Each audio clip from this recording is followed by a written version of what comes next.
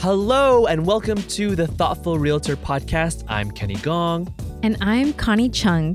This is a show for budding real estate agents, whether you're new to the industry or seasoned and refining the fundamentals of your craft. We share practical tools and personal stories with the vision to take our time to give you time, the most valuable resource of all. In today's episode, we're talking about dealing with challenges and how to handle the inevitable obstacles and hardships of this business and of life. We're sharing the 3 not so ideal ways that we often show up when confronted with challenges, and then we're breaking down the best ways to go head to head, face to face with our challenges. We all experience challenges and hardships, right? They can have major impact on us. They can cause us stress and anxiety. They can affect our business and our relationships. Here's the thing though, if we don't focus on how to better confront our challenges, hone in on them, and use them as opportunities to learn and grow, we can't truly break through, thrive, and do what we do best. Reason being, too often when we're faced with a challenge, we get sucked in. I know I do. The urgency, the minutia of any challenge, any hardship, they just pull us away from looking at the bigger picture of our business and our lives. All right, before we get to today's framework, Connie, what's one hardship or challenge that you remember having a tough time dealing with? Oh, there's so many. And often it comes down to situations where we don't even have control. For example, we may be in escrow and representing the buyer on a purchase, and we've just learned that there are some issues with our buyer's financing, which are causing some major delays. The stakes are high because we've all committed to a tight timeline, and both our side and the listing side have stressed out clients. It's such a tough one. Okay. So as we're going through our framework, let's use that challenge and see how it would play out. So the framework today is the F's of challenge. The 3 ways we often use to confront challenge are freeze, flight, and fight. But the way we want to confront them is to figure it out, follow through, and flourish. So let's go with the F's of challenge. The first one is freeze. This one is all about avoidance. When you're in front of a challenge and you don't do a damn thing. In my younger years and in my weaker moments today, I avoid challenge like the plague. I would think that if I just didn't do anything, the challenge would just disappear into thin air. Okay, Connie, for your buyers who have run into financing issues, what would it look like if you froze? If I froze, I would not communicate with the other parties, or any parties for that matter. I would be internalizing the stress of everyone's stress, and I would pretend that the issue would just go away on its own. I would put my phone on silent, I wouldn't check my emails, and I would just mentally shut down. And we aren't helping anyone by avoiding our problems or pretending that they don't exist. When we repress the pain of those challenges, we repress the thoughts and feelings completely, often to only have them resurface. But of course, most problems, most challenges, they just don't disappear. Nope, they don't. Okay, so the second F of challenge is flight. This is when we fly away from the challenge and put the responsibility, put the blame, put the onus on someone else. So Connie, in your challenge, what would a flight of it look like? Flight of challenge in this particular instance would be blaming the lender, telling the buyer to just figure it out on their own and not getting at all involved. I wouldn't ask any questions or offer solutions or reach out to get as much information as possible or figure out what I could do to help out. And the problem is, in some situations, you can run away from a challenge. But challenges have a tendency to sneak back up on us, even if we think we're in the clear. And running away from challenges is not a quality of good character, which of course means it's not a good quality of a good agent. Absolutely. So the third F of challenge is fight. These are the times when you just barrel through a challenge, guns a-blazing. It's an approach, albeit an explosive one.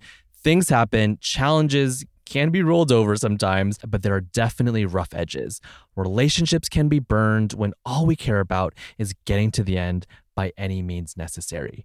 Fight can be admired for its sensation. Think about shows like Million Dollar Listing that glamorize the tension and the drama.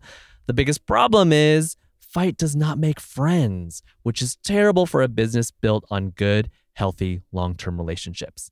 Even if the challenge or hardships are over, we can still feel singed by the experience as we, with complete blinders on, move as quickly as possible to the next thing. The issue may be resolved, time may pass, but too often the cuts and wounds of the challenge are still raw. We haven't dealt with the root issue or the root cause of what actually gave us so much anxiety. So Connie, for your situation, what would a fight of challenge look like?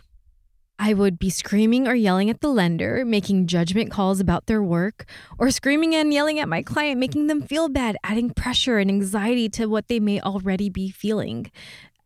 Could easily slam my phone and feel like we're all battling each other versus being on the same team and aiming for the same goal. In our business as realtors, and yes, in our lives, these 3 F's aren't going to cut it. And they are certainly not a way to gain lifelong clients because our clients don't hire us to freeze, flight, or fight, even if they think they may want us to fight. What do they want? They want us to reach out to the last F's of challenge, to figure it out, follow through, and flourish. These, of course, are the most important, and they're the ones to strive to adapt into, to morph and transform into. When we figure it out and follow through with our challenges, we flourish. We can see our challenges more clearly. In fact, we don't even see challenges, but rather opportunities to grow and learn and truly prove our value to our clients. So in those testimonials, they say, wow, we ran into some really tough situations, but my agent was there every step of the way, providing insight and helping to move things along. Connie, what would it look like to figure it out, follow through, and flourish for your challenge? It looks like being in communication with all parties involved. On the financing end, talking with the lender, on the client end, and on the listing end. Being transparent while keeping clients' best interest at heart means sometimes thinking and helping create alternative solutions if needed. Pulling everyone out of the weeds and reminding them that yes, the unexpected does happen and we can get through it, all while staying positive, professional, and calm. With the mind of figuring it out and following through, we confront challenges deliberately and with full intention. Challenges provide opportunities to deliver real solutions. Some ways to figure it out and follow through? First up is just to show up and ask questions. Ask questions from others to fully understand the challenge. Ask questions of yourself. Take a bit of time outside of the situation to ask, why is this a challenge? Why do I feel like this is a challenge? Do I believe that I am capable of navigating this challenge? And what are the possible outcomes if I succeed? And what am I going to do if I fail? What are some of the things that I can do to remediate the situation? In this business and in life, there will always be challenges. If we can pull ourselves out of the weeds and stay calm, we can figure it out, follow through, and flourish. We hope you see challenges and obstacles in a different light, as an opportunity to shine and show your best work. Clients will remember you for guiding them and advocating on their behalf through the tough times more so than the seemingly easy times. So true. Well, there you have it. Thank you so much for tuning in today for another episode of The Thoughtful Realtor. If you haven't already, please hit that subscribe button and leave us a review. Have a friend or colleague who might benefit from this episode? Please share because we're all about spreading the love.